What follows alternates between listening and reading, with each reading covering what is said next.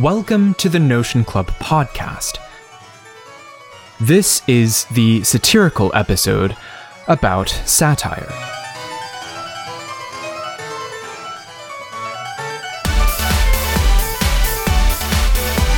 In today's episode, we explore satire, both sincerely and satirically. First, we will have a conversation with a student of music at a top-tier university who managed to pass off fake and satirical essays pretending to be real scholarship for an entire semester and not only passed, but passed with flying colors. Is the modern university a joke?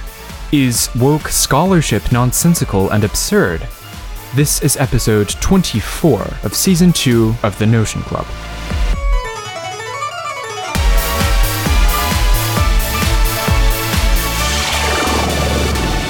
Joining me for, I should note, a sincere conversation is one of my colleagues and friends who, for the time being, will remain nameless. You might say, will keep on the mask of anonymity, lest the university thought police hunt him down. He's a student of music at a university, and long story short, and we'll leave it to him to tell the long story, he managed to pass off mock essays as real scholarship for an entire semester. Afterward, I consult a professor of musicology, herself an avowed ally of wokeness, to add her comment on the situation. Is the modern university a joke? Is woke scholarship nonsensical and absurd? Finally, I have a brief call with Professor Albert Lumley, himself something of an Edwardian relic, to bring everything to balance with some good old-fashioned stiff upper lip priggishness. But first, let's hear from my friend and colleague. In a history class this past semester, every assignment he turned in was a fake, each one satirizing the absurdity of progressive scholarship, all of which was subsequently lapped up by his professors who considered him an ally to the revolution and therefore worthy of a passing grade. Thanks so much for joining me. So why don't you just go ahead and tell the story about what gave you the idea to do this, and then Sure. and then maybe we can discuss some of the absurdities of higher education.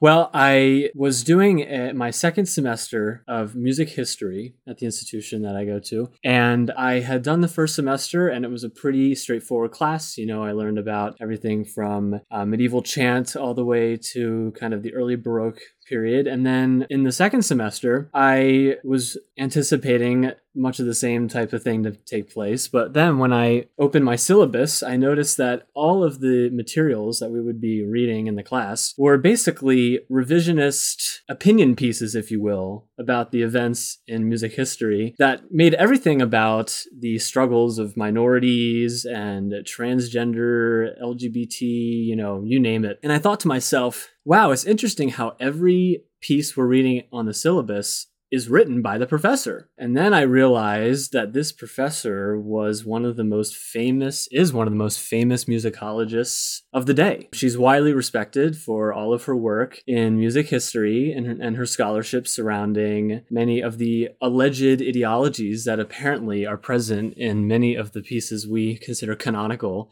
in the Western canon of music. And so I then took a look at what our requirements would be for the course. And so I noticed that there was no exam to be found. There were no midterm exams, no final exams. The only assignments for the course were 10 responses, they were called responses, and 2 papers. So this was a total of 100 points for the entire course. And all the responses, as the professor explained, were to be expounding upon anything that we discussed in class, anything at all. And we could basically say anything that we wanted. And not only that, but no matter what you turn in, we're going to grade high, she said. And so, of course, I thought to myself, this is an excellent opportunity.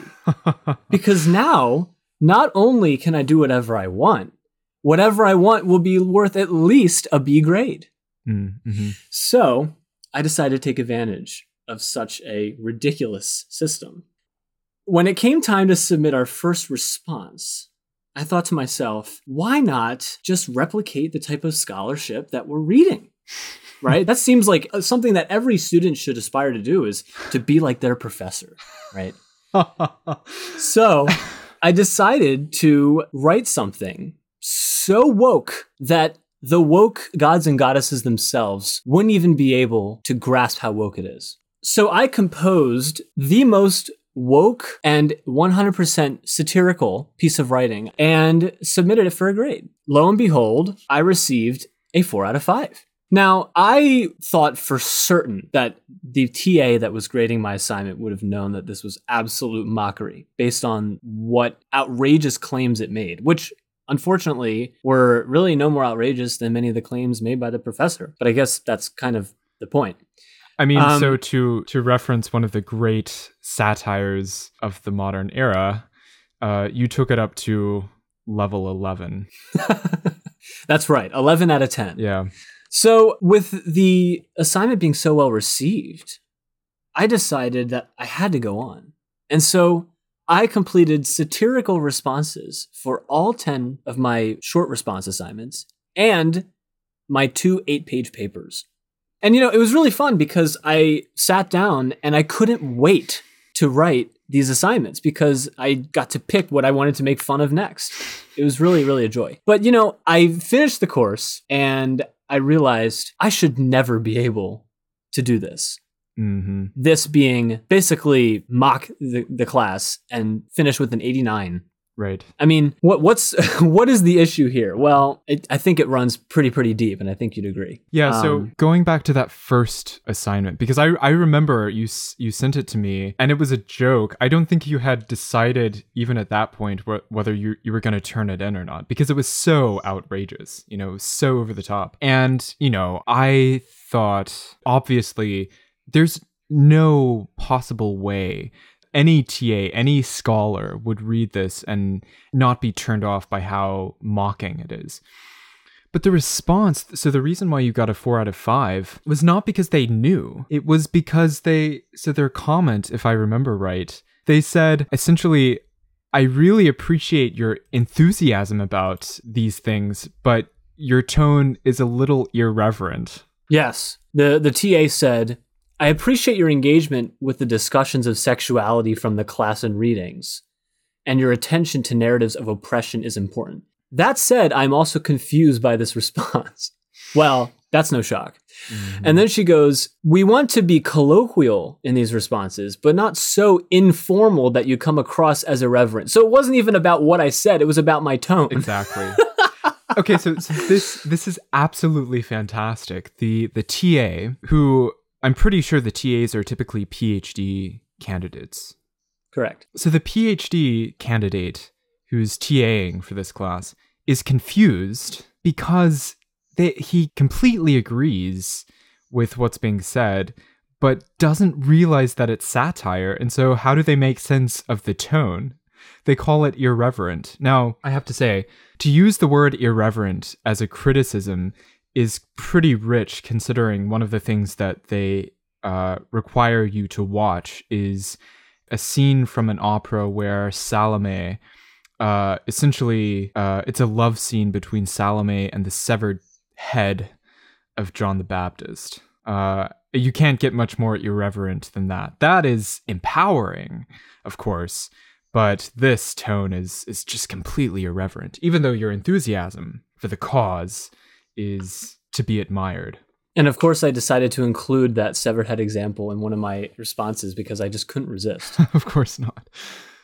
So just to recap, you took advantage not just of the bizarre grading system, which goes to show how much education is no longer about education or rigorous scholarship. It's has everything to do with indoctrination. So long as you're being indoctrinated, so long as you're parroting or regurgitating the right ideology, then you're passable. And that's precisely what you did. I mean, essentially for every assignment, even the 10-page paper at the very end of the course, it was just a complete spewing of utter satirical nonsense. Yeah, I might as well have actually regurgitated. You kind of did. So I kind of did. And you passed with A B A plus. B plus, yeah. And this TA that responded to my first response said, "Please let me know if you'd like to talk more about my comments or this topic. My email and Zoom are always open." And I will say I was tempted. So I'd like to hear some of the absurd things that you wrote that passed as acceptable, if not admirable, pieces of scholarship in this class. But first, having done this and gotten through the entire course, obviously you and I both have been very aware of how corrupt education has become, but actually having done this and sort of tested the corruption just to see how infested and diseased it's become, what conclusions have you drawn? What realizations have you made about education? Well, it seems to me like the main goal, as you said, is indoctrination, it's revision, and it's basically to erase any kind of historical example of any kind of truth or virtue that might be there and replace it with a sort of oppressed narrative. That's always what it comes down to. Yeah. The entitlement of our generation, and obviously the generations before us that are trying to raise up the generation with this new mindset. The whole idea is that everything that you see in art, in history, everything is tainted by an oppressor and oppressed reality, right? Right. And so that becomes the underlying assumption. I mean, how do we get critical race theory? It's obviously the same idea. And, I would say most people I know, when you really take it to the extreme, they start to scratch their head and be like, no. But when you're in an institution such as this, where everybody there is already on the bandwagon heading in that direction, then, taking, a leap forward instead of a few steps forward in that direction isn't so bad. So in the future, we're either going to have to see a time of people starting to open their eyes and realize this is all garbage, or we're just going to head so far in this direction that it's basically going to eliminate any meaning in this field. There's really going to be no way to objectively state anything about music or art or history, which is obviously the pillar of postmodernism. Yeah. Well, and it's important to say, I'm absolutely certain that if you didn't parrot, really, this ideology, the woke ideology, the revolutionary ideology that assumes this narrative of oppressor and oppressed in absolutely everything, even sonata form. But if you had, say, if in your responses, you responded with very sincere and rigorous scholarship that attacked these ideas, I don't think you would have passed. It would have, in any case, been a struggle. I think you would have had a lot more encounters with the teacher. Absolutely. That was my experience, and there was always a kind of resentment underlying the tone of the teacher whenever she addressed me. It was bizarre because you're not supposed to any longer. You're not supposed to challenge the teacher in any way. There can't be any kind of real dialogue. And how dare you challenge the professor? Because your job as a student is to be indoctrinated.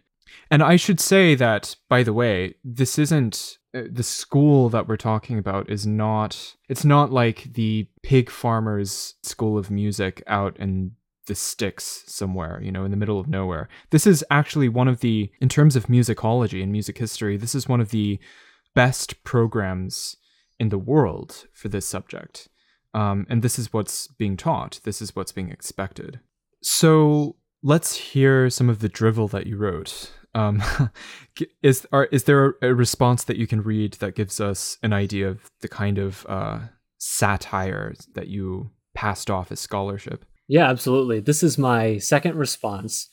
I received a 5 out of 5 on this one, and it's called "The Girl Must Be Mad." So for a little context, in class, we had discussed how in most opera settings, the female characters are portrayed as mad. And this is a very sexist reality. And so I decided to take this and run it into the ground. So here we go.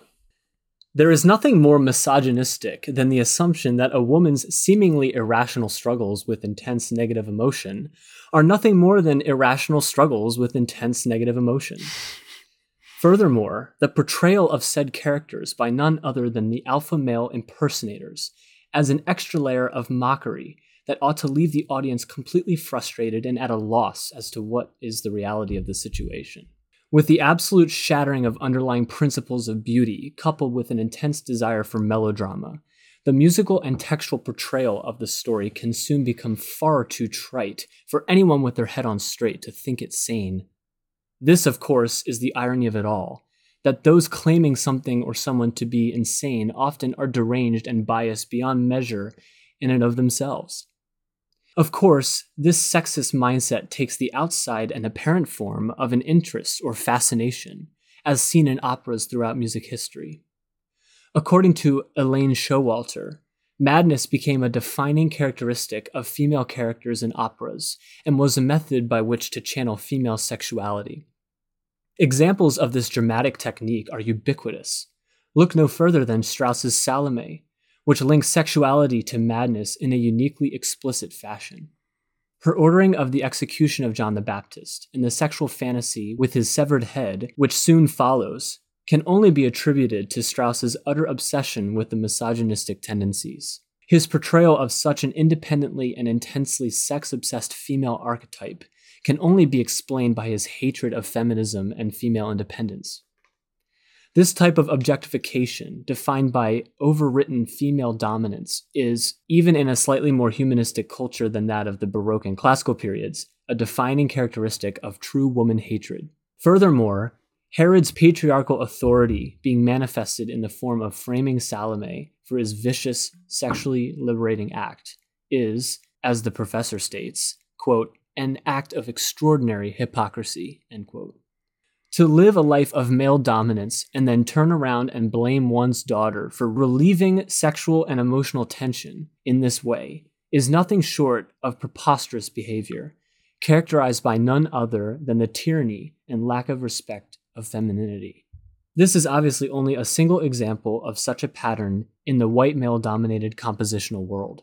There is far more where this came from, and one can only wonder why such a sex-obsessed, oppressive society would wish to portray women in this manner. Fortunately, many scholars and experts are doing the necessary work to revive the culture to a place of fair representation. We may have reached a point of no return, but we must not lose hope. As Karl Marx once said, quote, they cannot represent themselves, they must be represented, end quote. If women and minorities cannot speak for themselves, we must speak for them.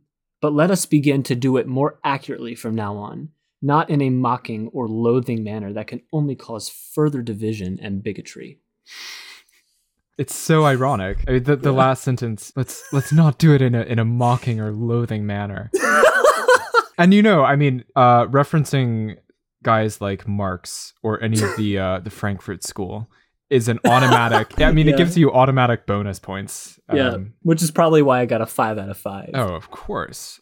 So I'm curious as to the kinds of feedback and criticism, constructive criticism from your teachers.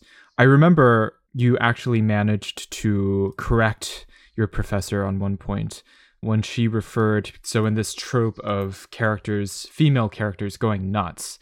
Essentially, she referred to this as nut house music. And you corrected her because she wasn't being woke enough. She wasn't being sensitive to the mentally ill. Well, essentially, in my piece, I said in parentheses, although I find this term deeply problematic and offensive to any who may be differently abled in the mind. Differently abled. So, of course, I made use of as much woke jargon as I could in one sentence, which is always a good start. And then she replied and said, nice response, and I agree that I should have used a different term for such institutions. It's a great tradition. There's a great tradition of, doing these satirical pieces of scholarship that exposes the ideological corruption and the hollowness of scholarship. I mean, Alan Sokol is a famous example. In my freshman year, I wrote a satirical essay and passed it off as a real piece of scholarship. I photoshopped it to look like a scan of an old book and sent it to my professor for a Shakespeare class.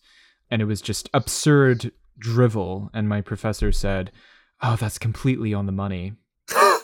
So it's a great tradition, and I'm really glad that you've continued this. I'm not sure. I've never heard of anyone actually doing an entire semester of turning in satire and getting away with it, and getting away with it with flying colors. So I think you're doing great work.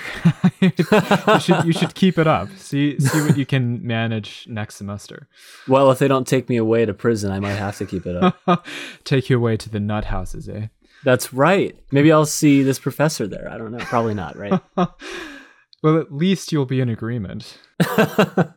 Now, let's hear from the other side of things. Recently, I sat down for a brief conversation with a professor of music who considers herself an avowed ally of wokeness. Now, I'm not going to say that the following conversation is satire, but I will say that these days, reality has reached such a point of absurdity that one can no longer satirize it, only report it.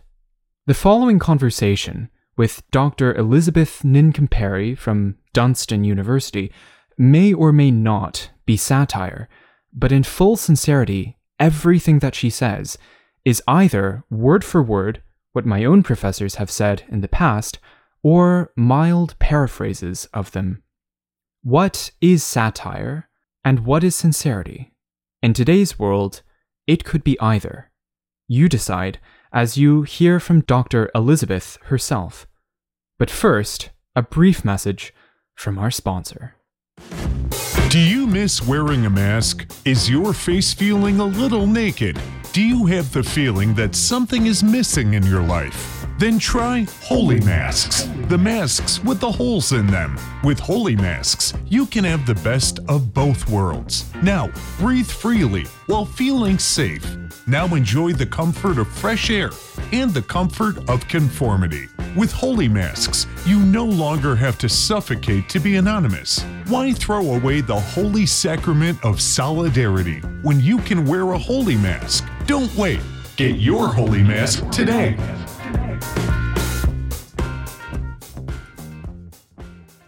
So now, joining me to commentate on the previous discussion is a professor of music and musicology at a fine university who takes the opposite side of things.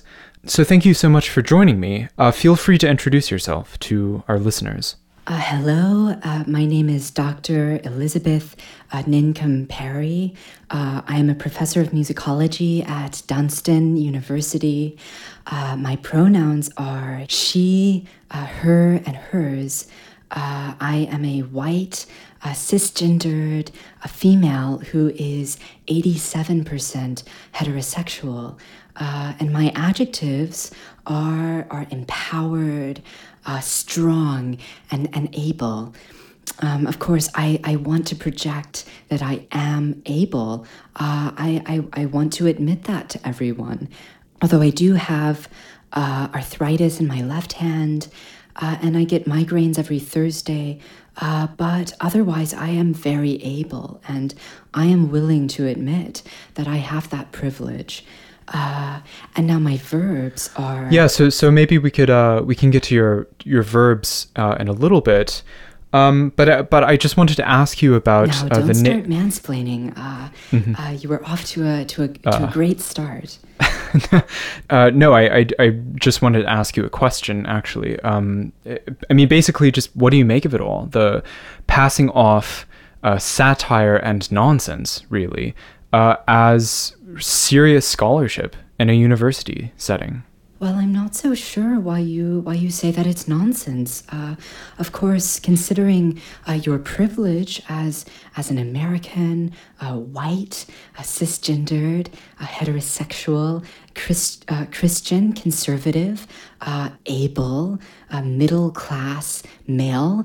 And you're a cellist too, aren't you? So you also have cello privilege. I mean, as you know, the cellos are disproportionately given the best solos in orchestra, as opposed to say, the didgeridoo. In fact, right now I'm supervising a dissertation by one of my PhD students on the price gap between violinists and cellists. For example, cello repertoire is often cheaper than violin repertoire, but also if you think of cellos themselves, they're really no more expensive than violins, especially in the upper end. So with a cello, you don't pay more for getting more wood and things. So per capita, cellists get more instrument while paying the same. And so there is an equity imbalance there that definitely needs to be addressed. But of course, returning to your original question, the point of education is to learn. And learning means being made aware of our privilege and admitting that. Of course, the fact that you question this or say that it's nonsense is itself proof of it. I mean, if it was false, you wouldn't deny it, would you? So our musical analysis needs to take into account these power structures, and we need to challenge them. That's what we need to be doing as musicians. At the moment, our tools of musical analysis only venerate these oppressive structures. So we need new tools of analysis. After all, Justin, art is nothing but expressions of money and power. That's what art is. Right. Okay, so you wouldn't acknowledge, for example, any objective value or substantial value in Beethoven and his work. In other words, isn't it purely deconstructive to reduce everything to a revolutionary narrative of power versus power, you know? So, Justin, you asked about whether the narratives of current musicology were nonsense. So let me answer that a little more technically. So even before this method, quote unquote, concerns a text in narrative form, double invagination constitutes the story of stories, the narrative of narrative, the narrative of deconstruction in deconstruction, the apparently outer edge of an enclosure, far from being simple, simply external and circular, in accordance with the philosophical representation of philosophy. It makes no sign beyond itself towards what is utterly other. I remember the other, without becoming double or dual, without itself, quote unquote, represented, refolded, supposed, remarked within the enclosure, at least, and what the structure produces as an effect of inferiority. Say that again? Well, Justin, let me tell you a story. I think I should tell you a story to illustrate this. So this was during my time in Cambridge, and I was sitting outside reading a wonderful collection of poetry, and it was on a beautiful spring morning. Actually, it was really a late summer morning, but I'm in the habit of, when I'm telling stories like this, saying a spring morning, because I think there is something so symbolic about a spring morning. There seems to be something so empowering about the emergence of new life and the great feminine of nature. When you're telling a story about the past, it is so important that you reframe the past into whatever narrative you're currently constructing. If you fail to do so, you fail to accomplish the one essential purpose of telling any story about the past.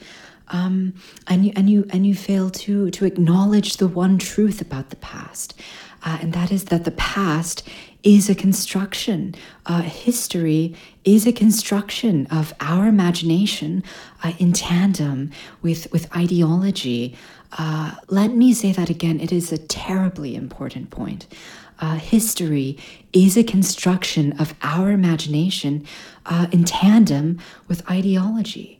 I used to say our imagination in cahoots with ideology, but of course there is something particularly distasteful about the word cahoots, particularly the hoots, which of course conjures owls, and I don't like owls. They seem to me to have become a symbol of the intellectual bourgeois. But I'm sorry. I've lost track of my story. You were reading a collection of poetry. Oh yes. So I was sitting outside and I was reading a wonderful collection of poetry, my own poetry, actually, and it was on a beautiful spring morning, and suddenly, like out of the blue, there was a fly.